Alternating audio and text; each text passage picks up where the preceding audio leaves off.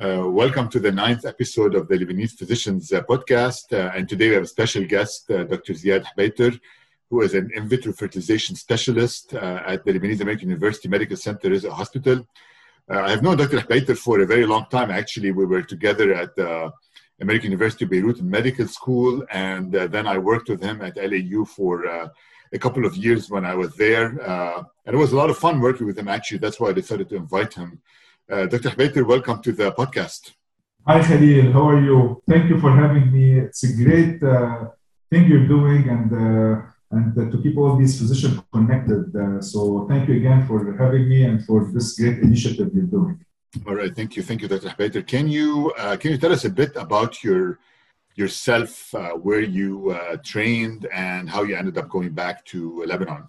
So I did my medical school in Lebanon at the American University of Beirut. Then I went and did my residency in obstetrics and gynecology at the George Washington University, where you are right now practicing. And then I did a 3-year fellowship in reproductive endocrinology and infertility, so IVF, at Johns Hopkins. And also I did some research at the NIH and all that stuff. And then I worked for a few years in private practice in the US before deciding to return to Lebanon. And I came back to Lebanon a few years ago. Want to be close to family, to home, and also a great opportunity to join the Lebanese American University and the Department of OBGYN here. Great. And so basically what made you return to Lebanon is mostly the family connections that you have there, right? That was the main factor, but also I wanted to be, part of a growing academic institution, and to practice with the people that we know, that I grew up with. It's fun, and it's there's still a lot that we can do in return to Lebanon, especially in these times. It's even more important. Right, exactly. And I see you're raising two great kids right now in the country. And so can you tell us a bit about your OBGYN practice in Lebanon? How has it been? How is the practice of infertility in Lebanon and fertility medicine and over the past years right now? So the OBGYN practice in Lebanon is, and infertility especially, is a little bit different than the way it is maybe in the US. So in the US, the IVF physician only does infertility, while each one does its own subspecialty. Here in Lebanon, a little bit more of everything. Okay, but the things are changing, and I think it's better because it's good to have also the subspecialists taking care of the medical problem in that subspecialty. So now we have IVF subspecialists, we have oncologists, we have the high risk pregnancy, we have the different subspecialty within our field. But still, we are practicing. We do also the routine OB and gynecological problem, as well as the advanced, complex, and difficult cases of IVF and infertility.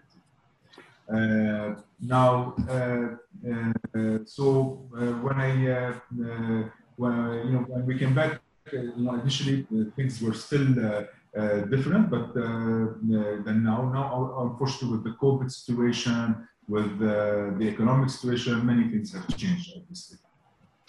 So yeah, I know also you've been promoted during your stay. You've been promoted to become program director of the OBGYN residency program, and I know you recruit a good number of residents every year.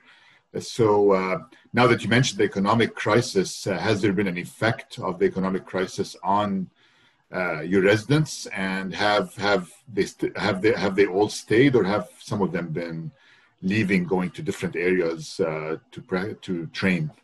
So when I joined the LEU as a health program director back a few years ago, we were fortunate. We were one of the programs that had the least resident actually leaving our program. Indeed, we only had one resident that was already a prelim and he went to the US. But since then, we have not lost one resident, we have like pretty much 100% retention, of our residents, unlike many other programs in the country. Okay, this is partly because we have our faculty. The majority of our faculty are actually American board certified, and we are able also to take advantage of some affiliate hospital that we work with. So, for example, we have an affiliation with the Hariri University Hospital, which is the referral center for Corona. And so our residents have been also on the front line with dealing with pregnant patients with the COVID infection. We do take also, we model our program based on the US training, and we also give them the in-training service that is being done in the US. And this year they actually have scored really well with several residents reaching up to 2 standard deviation above the median. So we're doing really well with that. And most of our residents are getting afterward either a subspecialized training in France or in Canada, and some are applying now to even pursue a training in the US. Excellent. Looks like that goes to how good of a job you're doing, I guess, with the program. Now, a question for you. I wish I can take all the credit, but I think as the department, we're all doing a great job, I think. Yeah, I agree. I know all the department. Everybody is great in it. And so, how has the economic situation and the COVID situation affected your IVF practice? Do you feel that people are still coming to do in vitro fertilization at the same rate as before, or do you think it has been affected by the crisis and the numbers are down at this point? All right. So maybe because I'm new here, so I'm actually having more patients doing this procedure. Okay. So, but that's it's maybe my situation because I just started my practice a few years ago and it's growing every year. So in a way, I don't see maybe the impact as much, okay? But there is another thing that's happening with the economic situation and the hyperinflation in a way, the same way how people are going to buy things before they get, more expensive, maybe in 1 month or 2 months or 3 months. We are seeing that also in IVF, where people are coming and considering that maybe we should do our egg freezing in January before waiting till March, because in March might become a worse situation. So that's the egg freezing or in vitro fertilization for married couple. Now, egg freezing, a lot of people are coming and also talking about it and getting our opinion about it, because also with the COVID situation, people are not socializing anymore, and some of the patients who are like in the early 30s and mid 30s, are worried about whether they're gonna meet somebody with everybody in lockdown or not able to meet, and they are worried that they might not be able to get married soon, and so they are interested in doing the egg freezing procedure, which will give them the opportunity to, in a way, to be more relaxed about the pressure of time and getting married. Right. Yeah. So basically, what you feel like is that people are trying to do it early on too, just because of they have the money now. It may be cheaper at this point. It may be more expensive later on, and some of them are actually using their money in the bank, I guess, in a way or another to do their egg freezing. Now, obviously, the prices are much higher, and so it is probably becoming less accessible for people because, as you know, some people are still earning in the on the regular currency, and they didn't have an adjustment of their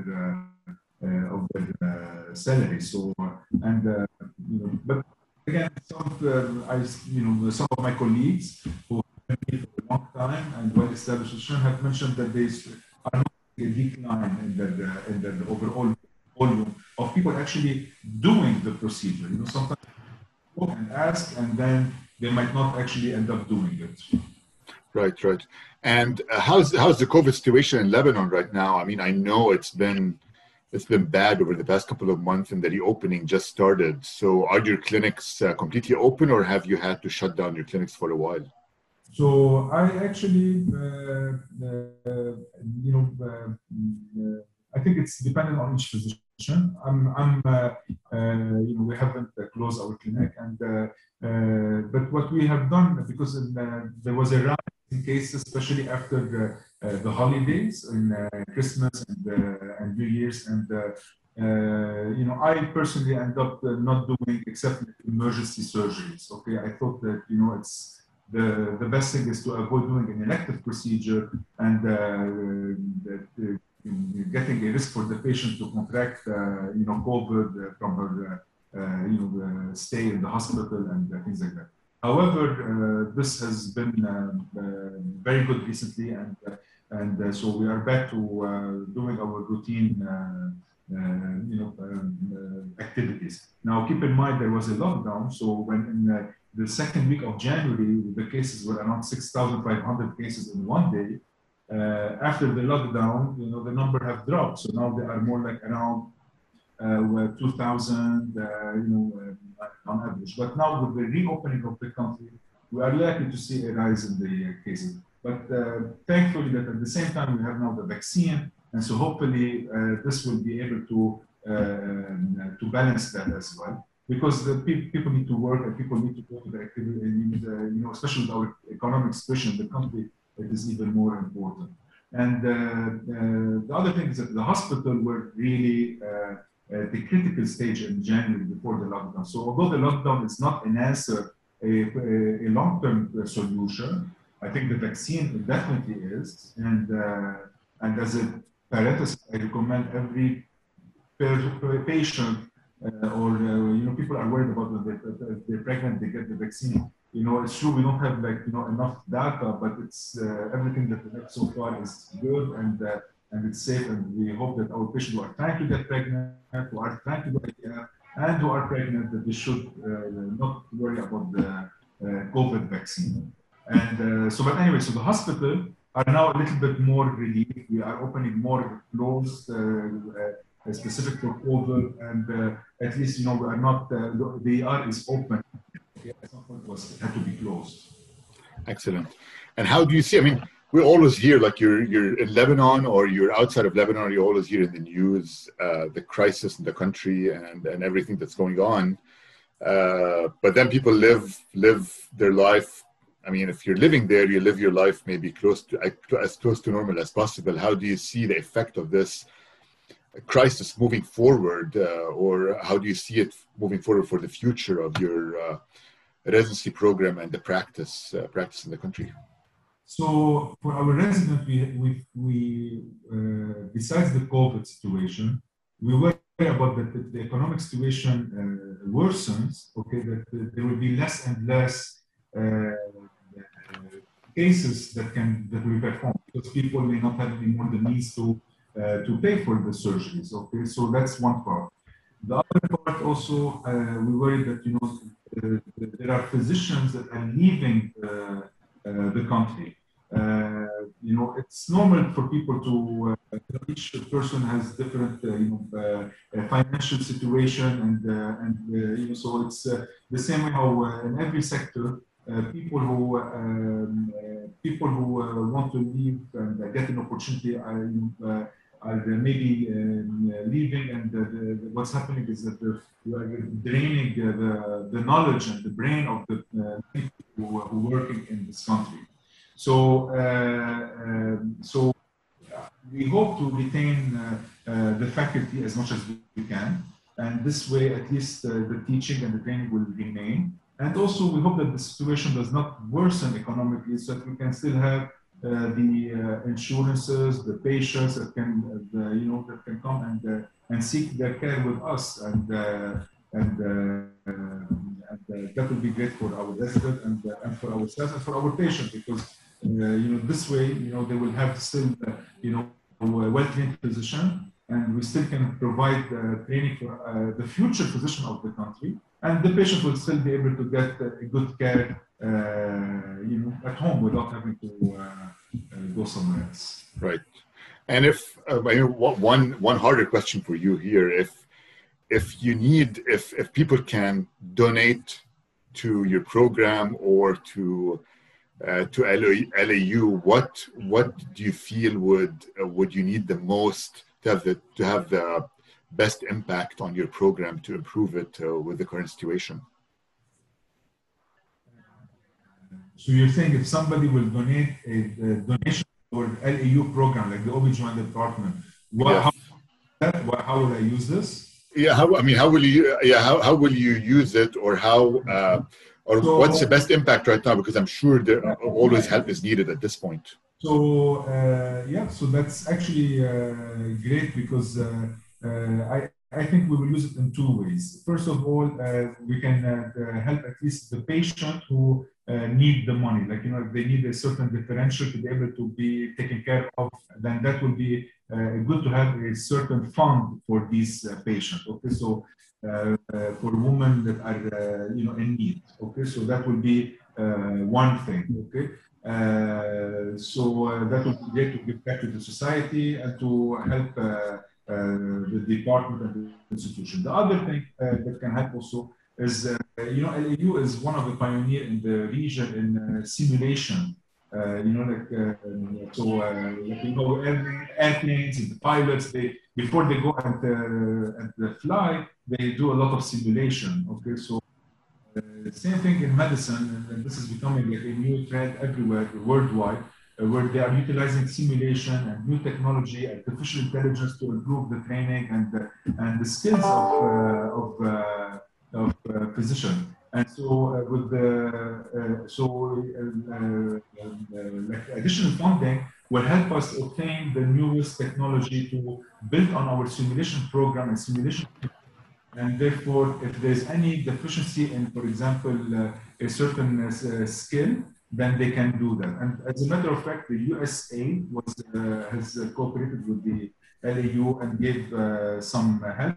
And we were able to, for example, now a laparoscopy simulation, and we take our residents and teach them how to practice minimally invasive procedure and laparoscopic skills, the basic skills, and so. And they're very happy, and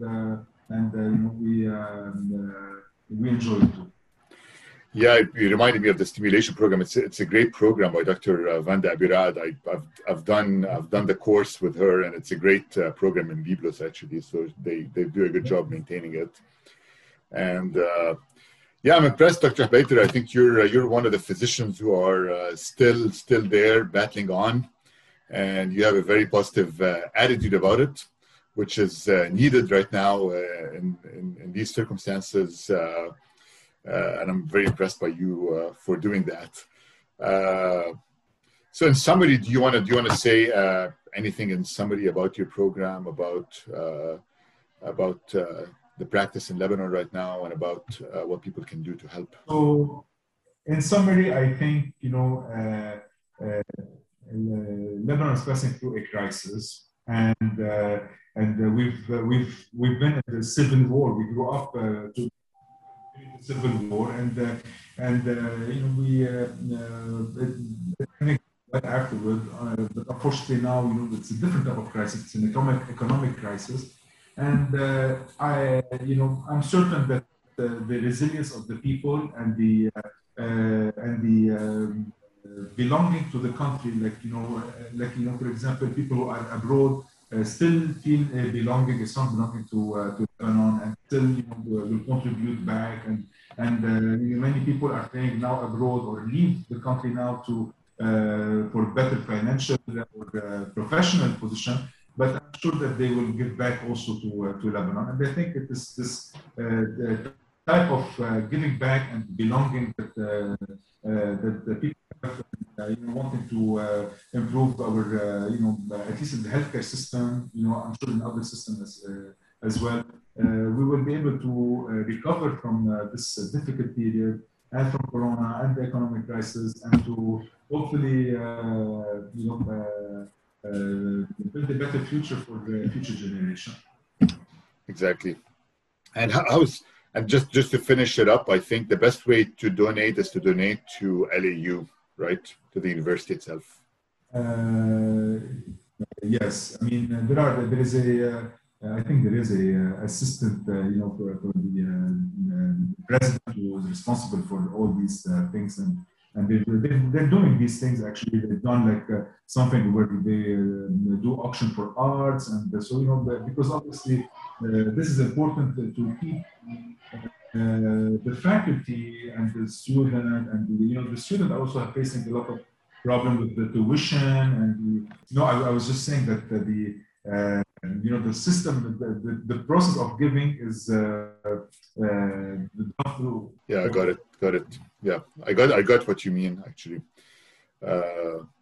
Yeah, Dr. Hubayter, it was great talking to you, and I think it's great you gave us some of your. I know you're very busy, and it's good you gave us some of your time for this. It was great seeing you in person, or at least virtually, I guess. Virtually, exactly. This is one of my friend was telling me a while ago that Zoom was created by who created COVID. Sorry, I asked the question wrong. Who created COVID? It's like the big pharma or whatever. So, but it's probably Zoom. Right, because they benefited the most from this, and then they benefit for a long time. Doing extremely well. Exactly. All right, thanks. I hope you will come back and see us soon. Yep, I hope so too.